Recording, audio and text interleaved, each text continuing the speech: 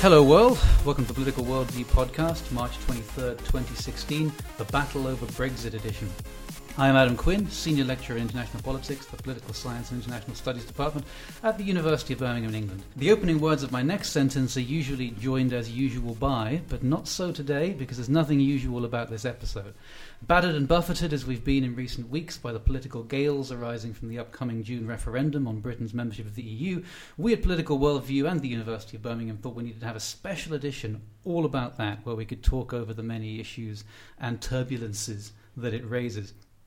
With only the familiarity of producer Connor on the controls as a security blanket, I'm therefore convening a whole new group of world viewers today, but fondly regarded colleagues all, and more importantly, keen experts on the subject of Europe and its ways. So let's say hello. First we have Isabel Hürtner, lecturer in German Studies and European Politics and Society, and also Deputy Director at the Institute for German Studies. Hello there, Isabel. How are you doing? Hi, thanks. All okay. Next up, we have Nicole Scicluna, lecturer in Politics and International Relations, who's written a book that has the words Europe and Crisis in the title, and so is well equipped for the present discussion, I hope. How are you doing, Nicole? I'm very good, thank you. And finally, we have Anthony Hopkins, not that one, a visiting lecturer at the Political Science Department, who does work on British politics and political parties. How are you doing, Anthony? Hi, Adam, and everyone else. Not too bad, thank you. Awesome. To business.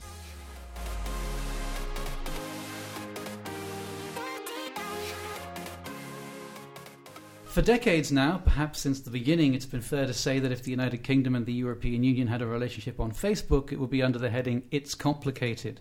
The UK joined the then European Economic Community in 1973. It had its first referendum on membership and possibly leaving in 1975. The Labour Party campaigned in the general election of 1983 on a policy of withdrawal from the EEC. Margaret Thatcher's government was fractured and her reign as Prime Minister terminated as a result of arguments over the European integration in 1990, and the Conservative Party was racked by division on the subject for years thereafter. Flash forward to 2013, when in an effort to calm discontent within his Conservative Party government, Prime Minister David Cameron promised to hold a new in-out referendum on Britain's membership, a promise he will now fulfil on June 23rd. The campaign has brought with it argument about the economic benefits of membership, the costs of departure, the limits on British sovereignty entailed by the EU, and the sheer uncertainty, which is mammoth it seems, of what a Brexit would look like. It's also brought with it rancour within Conservative ranks, as London Mayor and recently returned Member of Parliament Boris Johnson took the plunge of supporting the campaign to leave, infuriating the Prime Minister and setting himself up for a future leadership campaign. Under a special freedom granted for this campaign, some cabinet ministers have also been liberated to campaign for exit, including such luminaries as Michael Gove and Ian Duncan Smith, the latter of whom departed stormily from the cabinet this week for reasons that were officially unrelated, but which some said were really connected with the EU fight. So, I got my first contact of the campaign this week via a mailer from leave.eu in my letterbox. I can't say it altogether convinced me with its text, but I took it as a sign that the campaign really is underway in earnest. So I guess I'm going to start with you, Anthony. You're someone who, of those in the room, I think is most sympathetic to the case for a Brexit. How do you think things are going for that campaign so far? Or is it a campaign? Is it campaigns? Because there seems to be some question mark over who exactly is in charge of making that case right now. Well, I think it absolutely is campaigns, because, of course, they can't agree about what exactly to focus on in that campaign. I would say neither side of the campaign is going particularly well. I'm not sure the In campaign is making an excellent and positive case for remaining and selling the EU to the people. Most of it is based on the negative side of what might happen if we leave. But undoubtedly, the No campaign, the Leave campaign, is facing a real challenge because it is obviously the more uncertain side of the argument. And that means there are big disagreements on what you decide to focus on as a potential reason for leaving. So it is a harder side to campaign on anyway, I would say. Because there are these two formal campaigns, right? There's Leave.eu, the people who mail-shotted me, and indeed most of the country, it seems. What's the other one called again? I feel left out now. It's Vote Leave is the other really big one, yes. Okay, and what is the difference between... I assume there's a different... Is that just personalities, or do they have a different take on how to make this argument? A lot of it is personalities. There are some differences. You get a little bit more in what I've seen, and I feel left out. I've missed out on this mail shot. But I'll loan you mine if you do well today. That'd be very good of you, thank you. You do tend to get, because one of the areas of disagreement are things like immigration, because for a lot of people, and the polling shows immigration is a big issue. So that's a big area of dispute, because a lot of the people aren't in favour of, aren't focusing on immigration, and they want to try to make a positive case for leaving. But at the same time, it's very tempting to spend a lot of time talking about immigration, because the polling shows that's something people are going to vote on the basis of. So I think the letter you have, I wish I'd seen it, but I don't think that talks about immigration too much, does it? It's no, I don't think I've seen much mention of that. Stuff about wastes of money and illegitimate restrictions on British this and that and the other. But I don't think they foreground immigration. No, and I think that's what that side is trying to concentrate on, trying to make the case that the EU is an expensive customs union, and that there might be benefits to free trade if we leave, to focus on those kind of arguments rather than the Vote Leave campaign, which has a little bit more of a focus on immigration. Right. And you've alluded to the view that many in the Leave campaigns have of the campaign to stay earlier, which is that it's fear-driven. It is mobilising fear. Project Fear, in fact, is the kind of shorthand that's being used to characterise it. I guess two things about that. Do you think that's fair? And secondly, if it is fair, is that really? Isn't that a bit of a boo-hoo complaint to have about the other side in a political argument? In the sense that we pretty much know, we're in a political science department here, that fear is one of the most effective ways of getting people to vote the way you want them to. So if you can get fear on your side rather than the other, well, that's just politics, isn't it? Oh, I certainly wouldn't. It's absolutely politics. It's what the campaign should be all about. But equally, the people who wish to leave get accused of stirring up racism and fear and all sorts of things if they talk about immigration, and they say that's unfair. And of course, that is the politics that both sides are concentrating on.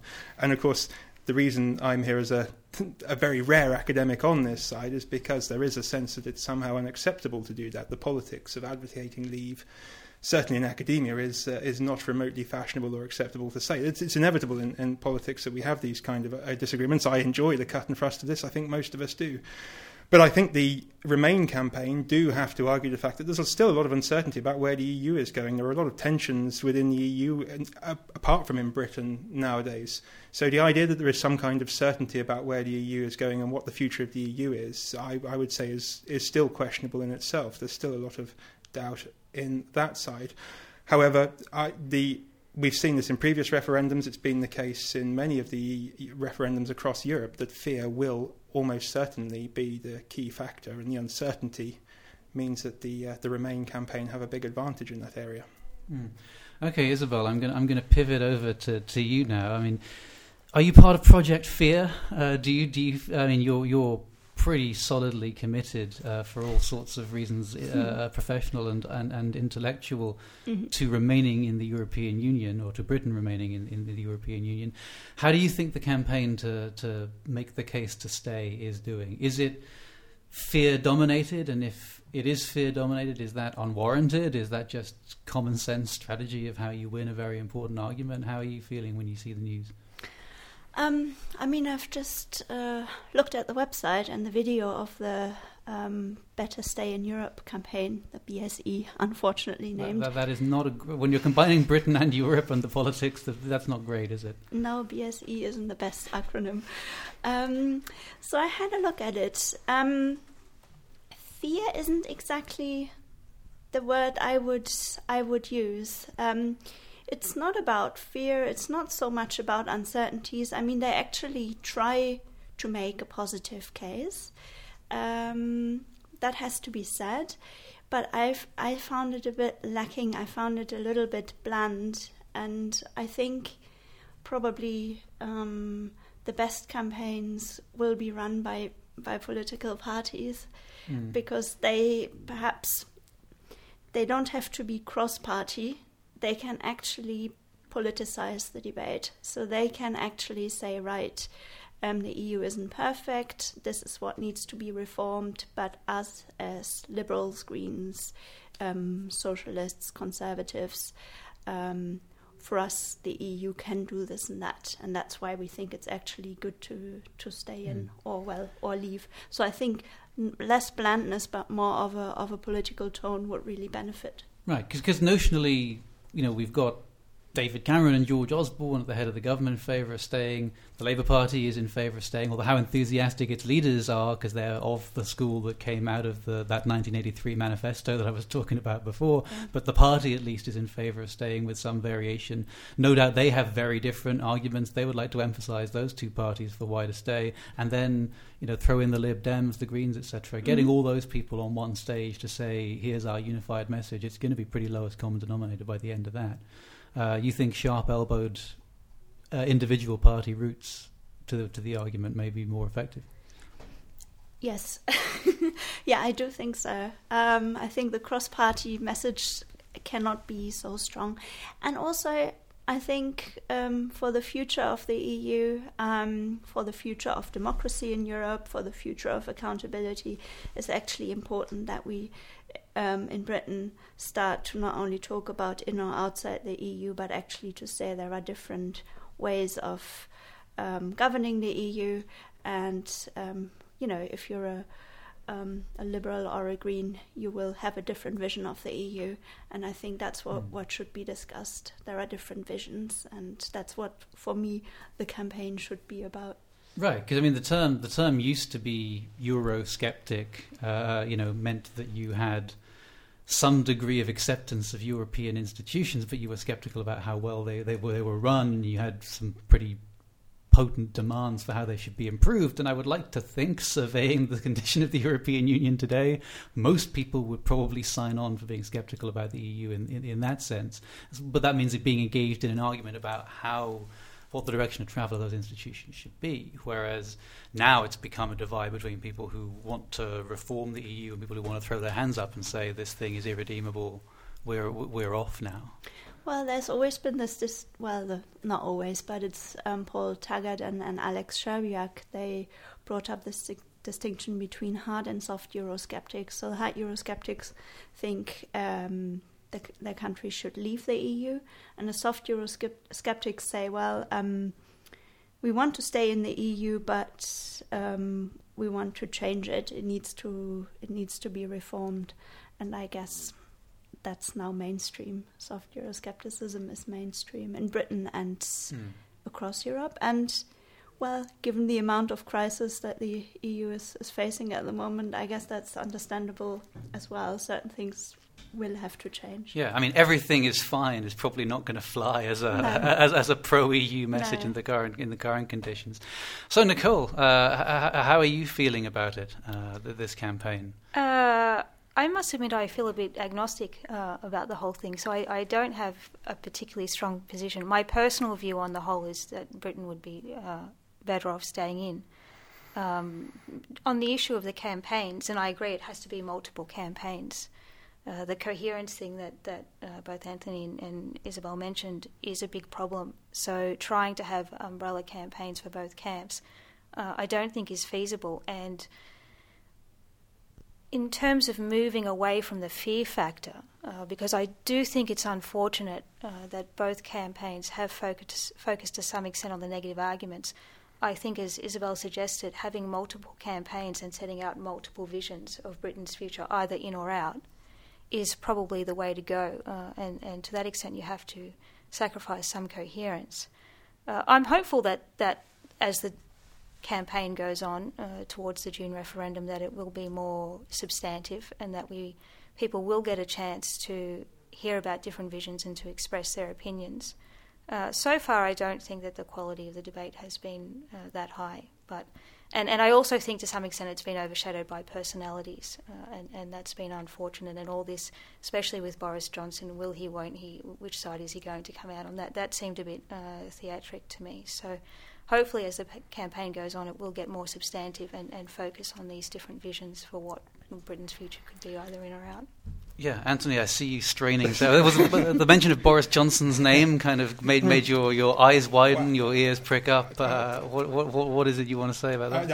I must say it does have that effect on me, I'm afraid. I think it's really interesting thinking about the reason why they have tried to look to these overarching campaigns. And I would say, as someone that studies political parties, it is because this campaign is very dangerous for all of the main parties, because there's a real issue for Cameron being too pro-European. He'll annoy a lot of his own party, probably the majority of his grassroots. There's quite an issue for Labour. Again, there's plenty of research that a lot of Labour voters are not particularly keen on the EU, particularly white northern voters. Simon Hicks has talked about some of that. And there is a real danger that Labour can lose more support to UKIP in certain areas if they come out as being too pro-European. So it is really fraught for the parties. I'm pretty sure Cameron regrets offering this referendum. I think he had to... Well, this was supposed to be like his concession to make the whole thing quiet down and go away, as I remember the time. That's how it was reported at the time. Yeah. It was him throwing a bone to fractious backbenchers so that they would shut up and go away and let him get back to his main agenda. Well, good luck. If the idea was to get onto a different agenda, I think we can safely say that project has failed. I think there's certainly an element of that, but I think, if anything, it was a short-term electoral strategy for fighting off the UKIP threat for the election, and that may have been successful in the short term. I'm of the opinion I don't think he ever thought he'd have to deliver on it. I thought he wasn't expecting to form a government where he would actually have to provide this, and he could have used it for a beating stick for the Labour Party to say, look, why aren't you giving us a referendum? It was a short-term political tactic. He ended up winning a tiny majority, not a large majority, a majority he didn't expect. And now he's stuck with it, and so it is going to cause a long-term problem. But the whole debate poses real issues for all of the parties dealing with this. There are plenty on the left who are really unhappy with the market liberalisation and some of the aspects of the EU. Yeah, well, I was going to say that. Yeah, like within the Labour Party, there are two bits of it that two wings from which it can go wrong. One is the idea that a lot of their vote is white working class northern, the kind of people who are already marks for UKIP, they put their mind to it. And then on the other hand, the fact that in the ascendancy within the Labour Party at the moment is this, I don't want to use the term pejoratively, but this hard left wing of the party that has historically been very sceptical of the EU, that sees it, that originally, back in the early 80s, saw it as this locking in of the capitalist, corporatist order and this closing off of various radical left-wing options that have now, in their minds at least, come back onto the table as possible avenues for a future Labour government. So, yeah, there's a pincer movement between the metropolitan elite radicals and the working class base vote. I think they're both sides are hoping the umbrella campaigns can get on with it, and then we can all recover afterwards when we almost certainly vote to stay in, and everything can carry on. Sorry. Yeah, Nicole, you wanted to come back? Just that I completely agree with that. On your point about David Cameron, and I sometimes wonder what he was thinking, and I agree that it was probably short-term strategy. He seems to have backed himself into a corner by promising a referendum, stating his position, which is that he wants to stay in, but then in some ways, and also setting expectations too high, this idea that he was going to go and renegotiate Britain's whole relationship with the EU, which you don't have to know much about the EU to know. You can't just do that over a weekend summit. And the reforms, serious, genuine reforms that would require treaty reforms, have to then be passed by every member state. Some countries may need to have referendums. So, and they've got other things to be doing right now. They've got other things to be doing, and the idea that Cameron can just show up and he needs this thing for his own domestic audience, and all the other members of the EU are just going to drop everything and give that. It's just not how it works. So I do think he backed himself into a corner, and then he had to come back with something. And if he really does want to stay in, I don't think he's set up this thing very well. But it's also true to say that this could be a trap for the Labour Party as well. And until around some point during the Thatcher years, Euroscepticism did tend to come mostly from the left wing, and there's still in politics, but also in the scholarly literature, a strong left-wing critique. You think of the likes of Fritz Scharpf, of a strong left-wing critique of the EU and the erosion of the welfare state and the kind of negative deregulation tendencies that promote free trade at the expense of, say, social rights or workers' rights and these sorts of things. Yeah. So you mentioned earlier the hope that this might be a substantive campaign. I mean, we probably could have told David Cameron from years off. This is how it would turn out. But there is a way, and there's a reason why those of us who aren't crazy about referendums in principle aren't crazy about them. It's not just some kind of obnoxious snobbery about the intellectual capacities of the ordinary citizen. It's the fact that when these things have to be organized as a political process, it's inevitable that whatever the preoccupations of the particular moment are, and there will be some, will interact with the echo chamber and the acceleration of the noise machine that is the media to turn an argument that ought in vacuum-packed isolation to be about one thing into an argument about all sorts of other things.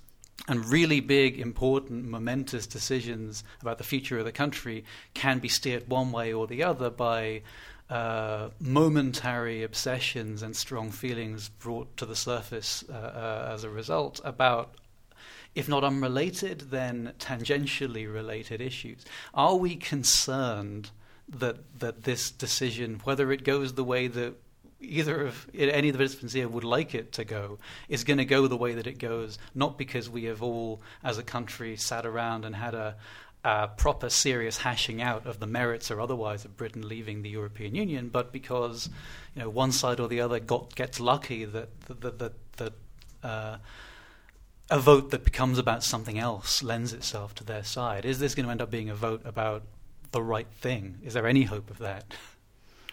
Isabel, what do you think? If you look at referendums across Europe, and I teach that, so I've studied in great detail. So you've looked. Yes, I've looked across Europe. So what types of referendums are being held, on what sorts of issues, and I think the vast majority are now on EU issues. So new treaties, do we want to join the European Union, and Britain now, do we want to leave the European Union?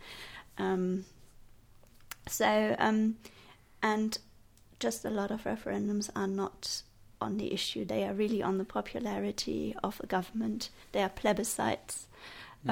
Also because the government can decide when to hold them, whether to hold them.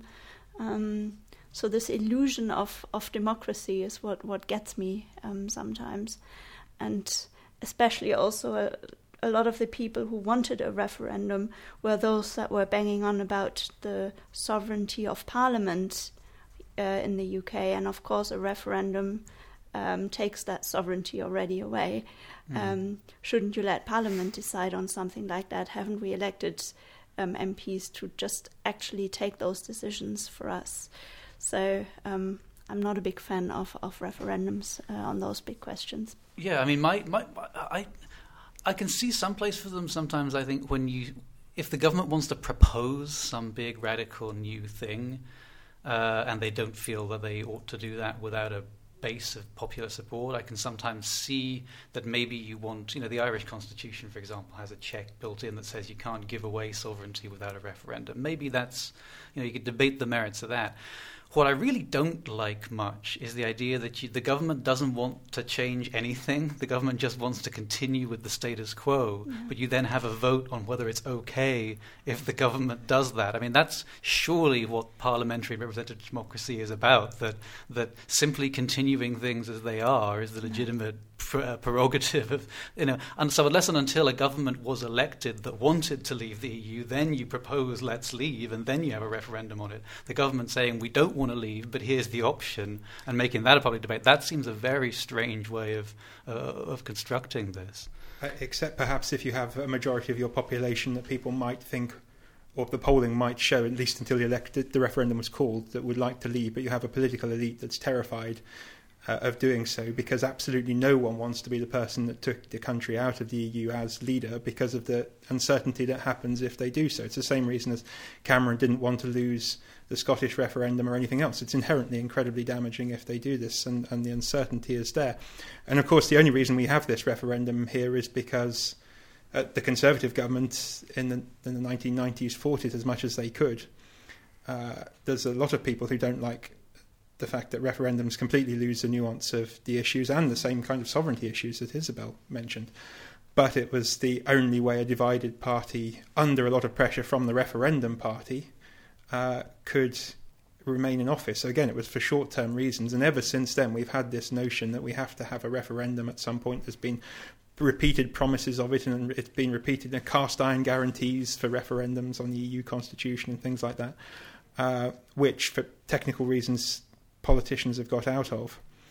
And there is this sense that we have a political elite that doesn't really want to deal with this issue. It finds it very hard to deal with this issue on both sides of the party. So they just punt it. So they punt it. They say, yeah. I can't manage my party, so let's roll the dice with the direction of the country instead and hope I win. Well, I think you only usually promise a referendum if you think you're likely to win it. As far as Isabel will know more about this than I do.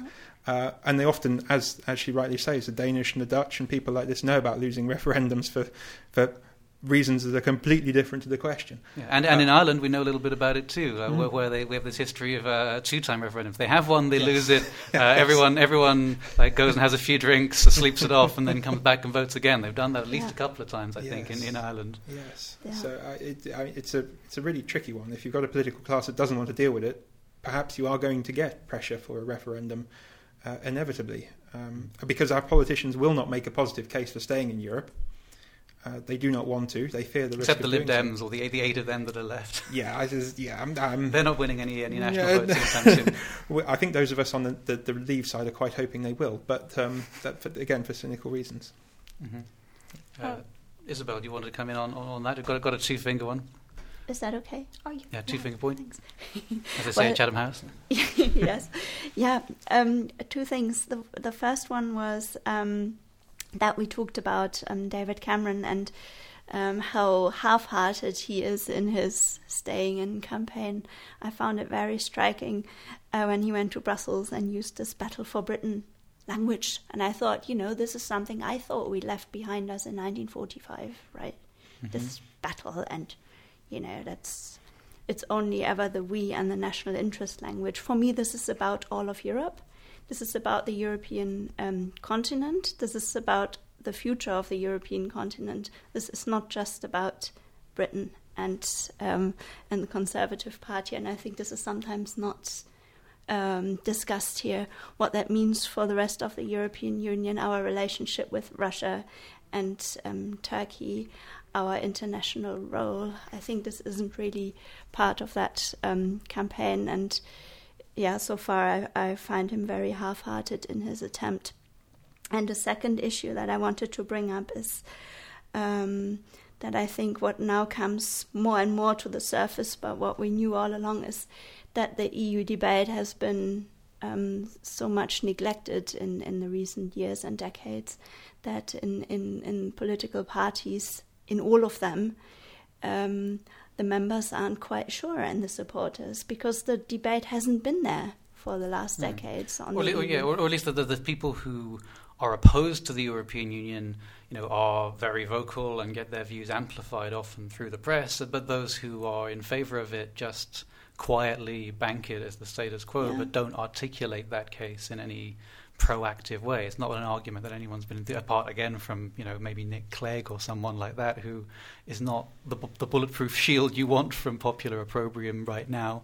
Very few people have wanted to go out front and say, okay, here is an explicit case for remaining in the EU and I'd like my name on it. Just discuss certain issues, whether it's TTIP, the transatlantic trade and investment partnership.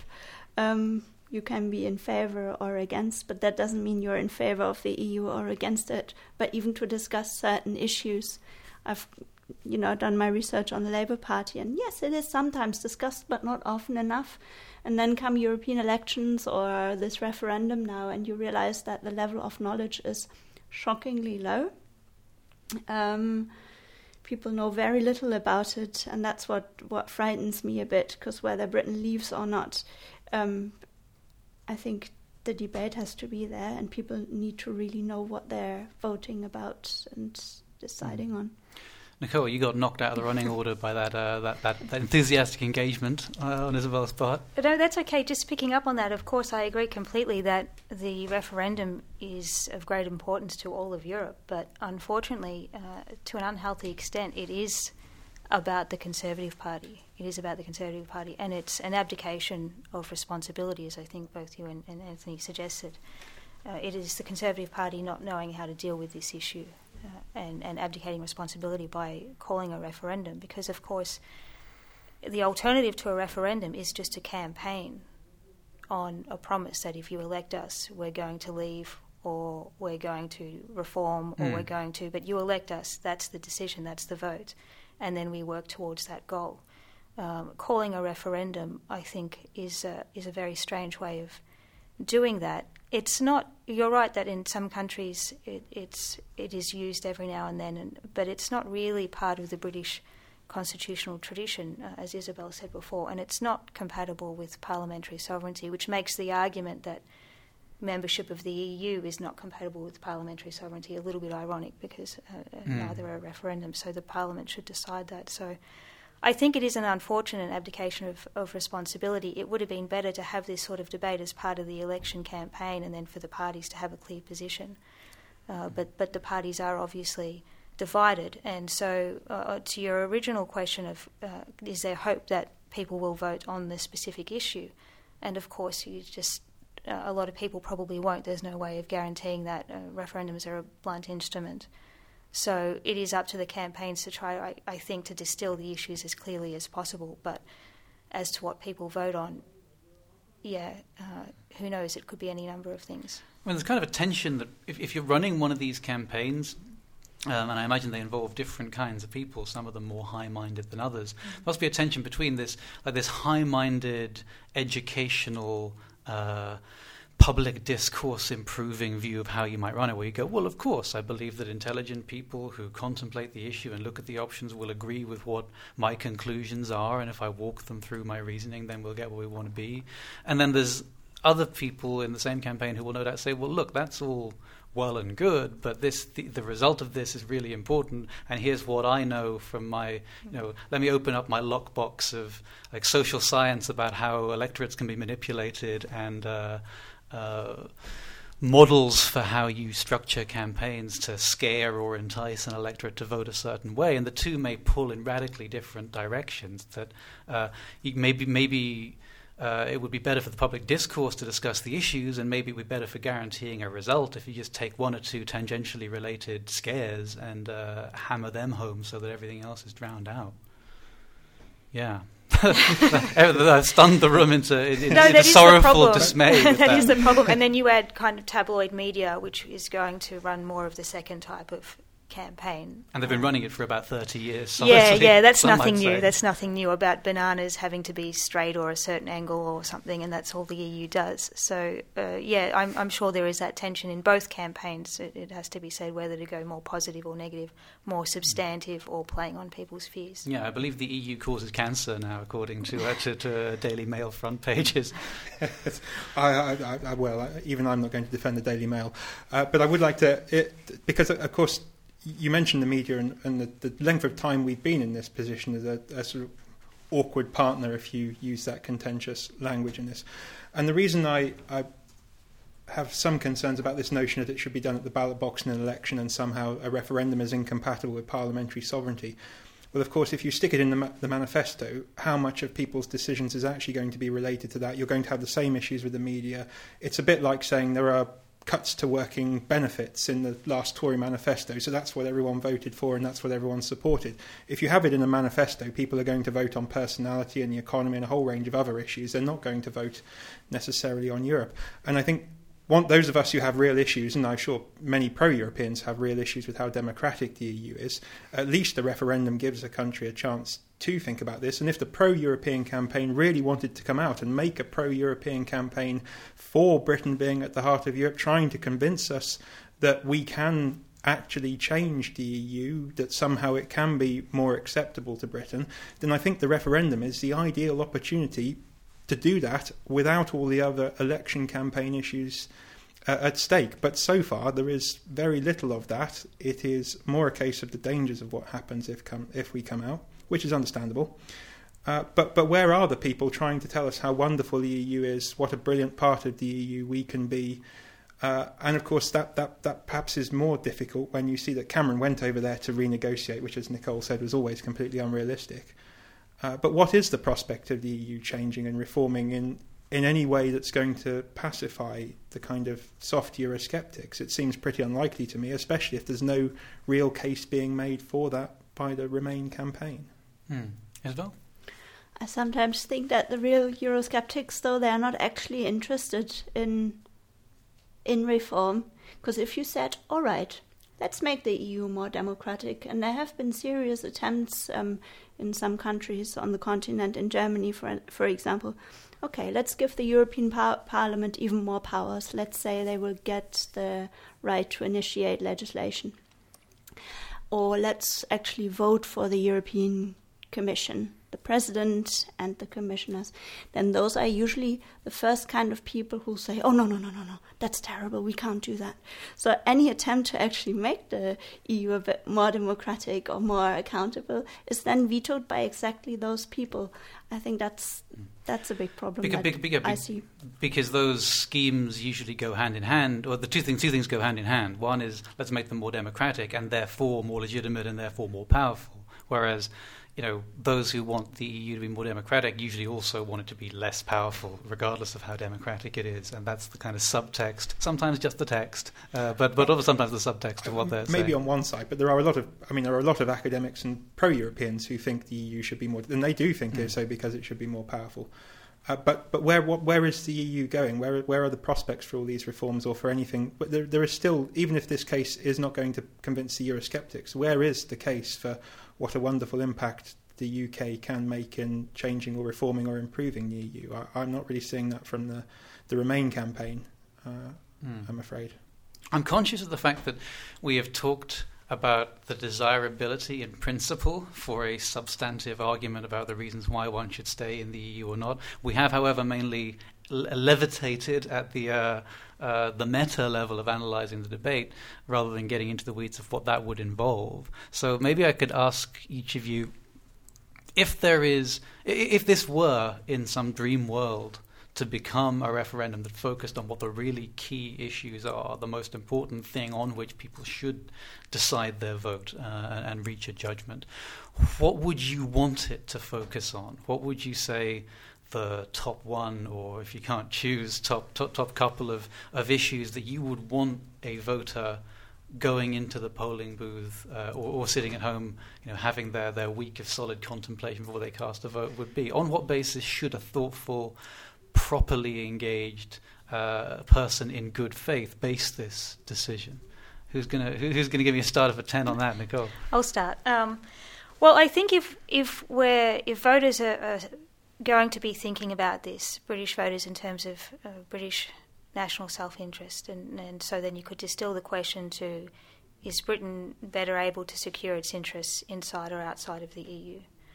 And think about it like that. And then what people really need to compare is not what the situation Britain currently has in the EU to some sort of ideal vision of a perfectly sovereign, self-regulating, self-contained, able to do what it likes world power, but realistically think about what the future for Britain would be outside. The EU will still be there, and Britain will still need to deal with the EU, and if it does leave, it will have to renegotiate all sorts of arrangements. So I would want people to reflect on whether or not they're better off trying to still reform from within. And on what you said before, Anthony, that I think if the referendum is to achieve any good, it would be in encouraging Remainers to make that positive case. And if that happens, then it actually will have achieved some good, I think, in thinking about a serious conversation for reform and what that would look like, because the EU does need a lot of reform. So I don't think the choices have to be between staying in the EU as it actually exists or this perfect sovereign alternative outside. But realistically, how can Britain deal with Europe and with the rest of the world? Will it be better off inside or outside? Which I'm not sure if exactly answers your question, but that's what I would encourage people to think about, I suppose, without the frame you would put on it. Presupposing their response to that, whether they think that Britain's better off in or out. But because the option, the option Britain is being offered isn't like, would you prefer to be the United States, like a much more powerful freestanding country that doesn't need to concern itself with this option? It's, would you prefer to be the United Kingdom as it currently is, with its income level, its trading analogies have and all been of made that? to Norway or Switzerland, and then in terms of renegotiating relationships and whether or not that's desirable or feasible. But I just think for those who think that leaving is a chance to reclaim this lost sovereignty, I think if Britain did leave, they would be sorely disappointed by their failure to recoup that sovereignty. So I think that's how I would frame it, I suppose. Isabel? Nicole has actually framed it very nicely. I was thinking, I think my speech would be, if we think big picture and the big challenges that Europe faces at the moment and Britain in Europe, I think we are much better off dealing with them together. So whether that's environmental challenges, whether that's war and the refugees that causes, whether it's economic issues, so trade, we will always be stronger together. We'll always be able to negotiate better deals than any single country could, whether that's Britain or whether that's Germany, France. I think together we're just bigger and stronger and can also set a good positive example. In the climate change debate, if we're the role model as Europe, I think that's really good. I think together is the word. And on the more micro level, of course, the economic benefits of being part of a big market and of setting the rules as well. If you're outside, you can't. So the Swiss or the Norwegians, if they want to export something into the EU, they have to follow all the rules and they can't actually shape them, but Britain can. And the EU has never been as liberal and as Anglophone as it is nowadays. So Britain has had a huge impact on the EU, and a really positive one, I think. And there could be more of that. That would be my message.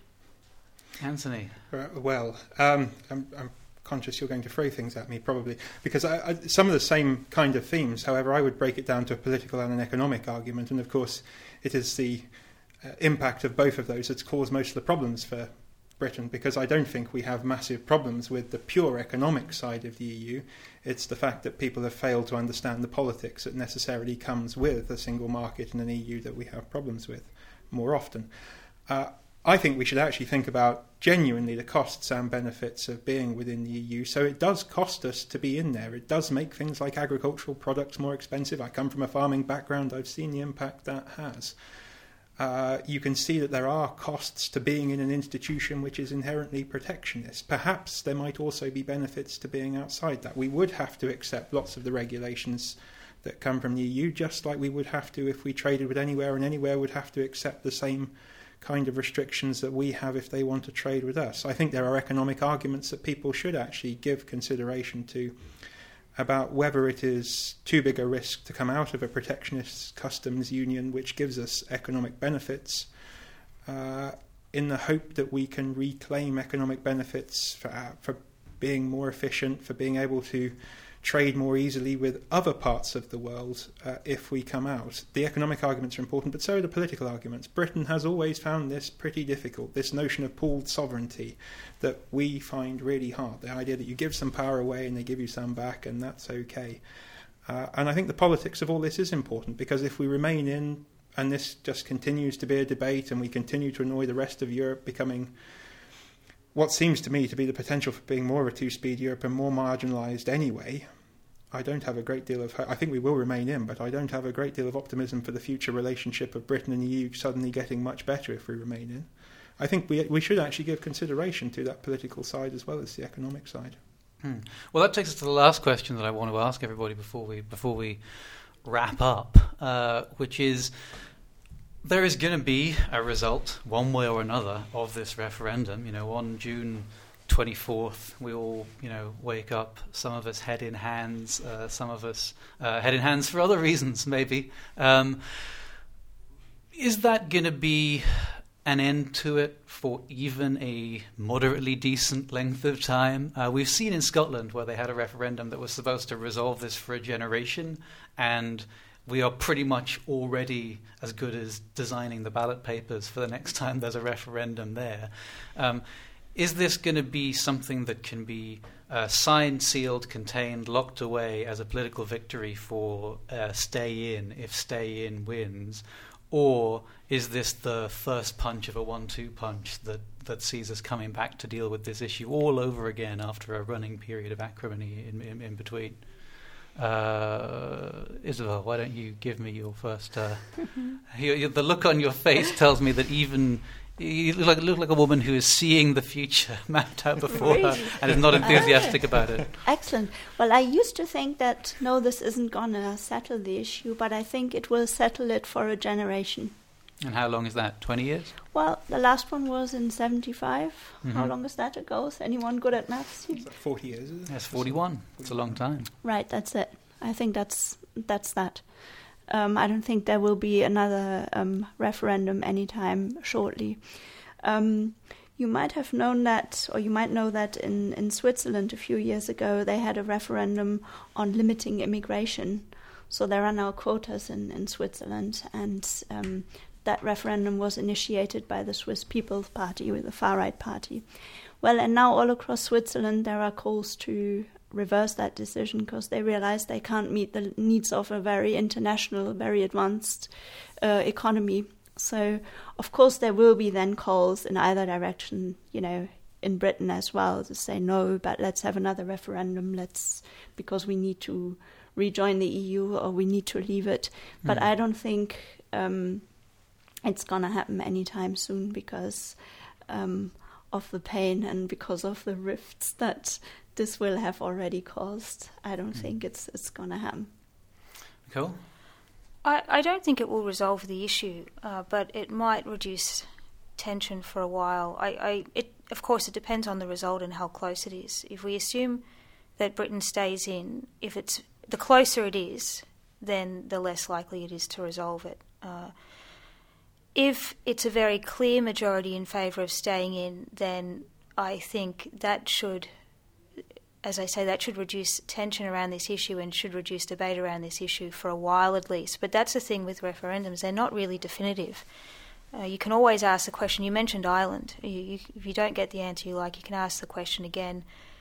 It also, having a referendum sets some sort of precedent that having a referendum is an appropriate way to deal with this question. So once you've opened that door, then if something significant enough happens, that can be used as a trigger. You mentioned Scotland, and it's, in fact, ironically, the Brexit referendum that could potentially trigger another Scottish referendum. If Britain leaves, then yes, and the result in Scotland was that, so. Exactly. So that would be the trigger. So if something significant happens in relation to the EU, then people can say, "Oh, but that's not what we voted on. Now it's changed enough that we should have to vote again." And if that happens, then it wouldn't resolve the issue. And I think the closer the result is, the less likely it is to resolve the issue for very long. Yeah, Anthony. I think I'm probably less optimistic than the two of you, and I think there are several issues here. A lot of it, I think we will vote to remain in. I think it'll be less close than people imagine as well. But a lot will depend on what happens with the Eurozone and what happens with the EU countries, and also this fact that we now have, for however binding it is, a notion that if there is treaty change, there has to be another referendum, which will inevitably become a referendum for in or out again. And of course, the EU is reluctant to have treaty change because it's going to be problematic in many other countries as well. But eventually, and there are serious issues there that at some stage will need treaty change, and I can see Britain continuing to become more marginalised and isolated, partly because of its own attitude as well as because it's not a member of the Eurozone, and it could well become more and more of an issue, and perhaps the next time round when there is treaty change and we have another referendum, the result might be different. And of course, it may depend on who ends up in power in this country after David Cameron makes his departure from the scene, which he said he's going to do before the next general election. I mean, it's very clear to everybody that the reason Boris Johnson jumped the way he did in this is so that he could set himself up to potentially be the next leader of the party. And there are those of us, amongst whom I count myself, who think that his preferred sort of gaming out of this situation is actually that Britain votes to stay in, so he doesn't want to come in and be handed that as his first task to negotiate Britain's exit, but he gets all the kudos for having taken the position that he did without then reaping the harvest. So he could have the odd situation of a new prime minister who owes that position primarily to his advocacy of leaving the EU, but who very happily pockets the fact that they're not going to leave the EU and never raises that issue unless he absolutely has to, again, which would be one more black irony upon other black ironies in the situation. I guess it would put the seal on the idea that this is a sort of psychodrama of the Conservative Party that has spilled over, as it were, into the neighbouring political territory. Yes, it's the inevitable problem of party politics coming into any big issue, and the personalisation that comes with it, especially when there are disputes within a party. I completely agree, but I was surprised that Boris decided to campaign for out. I was on this podcast a week before it happened saying he can't do that because it will be so obvious, given all he knows about London and the City of London and the implications of leaving for the city and whatnot, that he couldn't possibly really believe it. So everyone will see through it. It'll be so opportunistic and it will be counterproductive. Yet here we are. He's made the jump, and it seems not to have... I mean, he looked a fool in Parliament, but it doesn't seem to have done him any harm with the broader constituency that he's trying to appeal to. Isabel? I saw when he made the statement at a factory, and sorry, but that was such empty phrases and such a low level of engagement with the issue, actually. I mean, I would respect him more if he'd actually gone into the details of what it means and why Britain should leave. Fair enough, but it was so obviously that it was just some kind of vague statement about his personality more than the policies at stake, and I think that's dangerous. Yeah, it's pretty clear that Boris Johnson thinks the most important issue about the European Union is where he stands with regard to it. That was the tone of the whole week building up to the topic. Yeah, fair enough. Anyway, I think we've set the world to rights. Thank you very much for listening. You can follow the Political Worldview podcast on Twitter at Paul Worldview, and please do. Please subscribe to us also on SoundCloud or iTunes and leave us a rating or a comment there, which helps others discover the pod. And you can also come and like our show page on Facebook, facebook.com/Paul Worldview for show notes and article links and all sorts of other things. Our participants today have been Isabel Hertner. Where can people find you in your online presence if they're so disposed, Isabel? Do you have Twitter handles, Facebook profile people can follow? How should they track you down? Or they can just email you if you want to advertise. Well, that's the thing. I'm not on Twitter. I'm on Facebook, but they can just send me an email. Okay. Nicole, do you have a social media presence? I'm not on Twitter either, so wow, probably just email as well. This is a really Twitter-light panel. We're walled off from unsolicited barrage from the outside. Anthony, do you make yourself available to be assaulted by the opinions of strangers online? I tend to. I don't have a profile anywhere, but but I do have a Twitter account which is AJH132, I think. But can they do a dead letter drop for you somewhere? They can. Leave you a note? But I only really tweet about cricket and gardening, so it's not a lot of use to anyone. Maybe there's an overlap between that. I am all over social media. I'm Adam Quinn 161 on Facebook. I'm at Adam James Quinn on Twitter.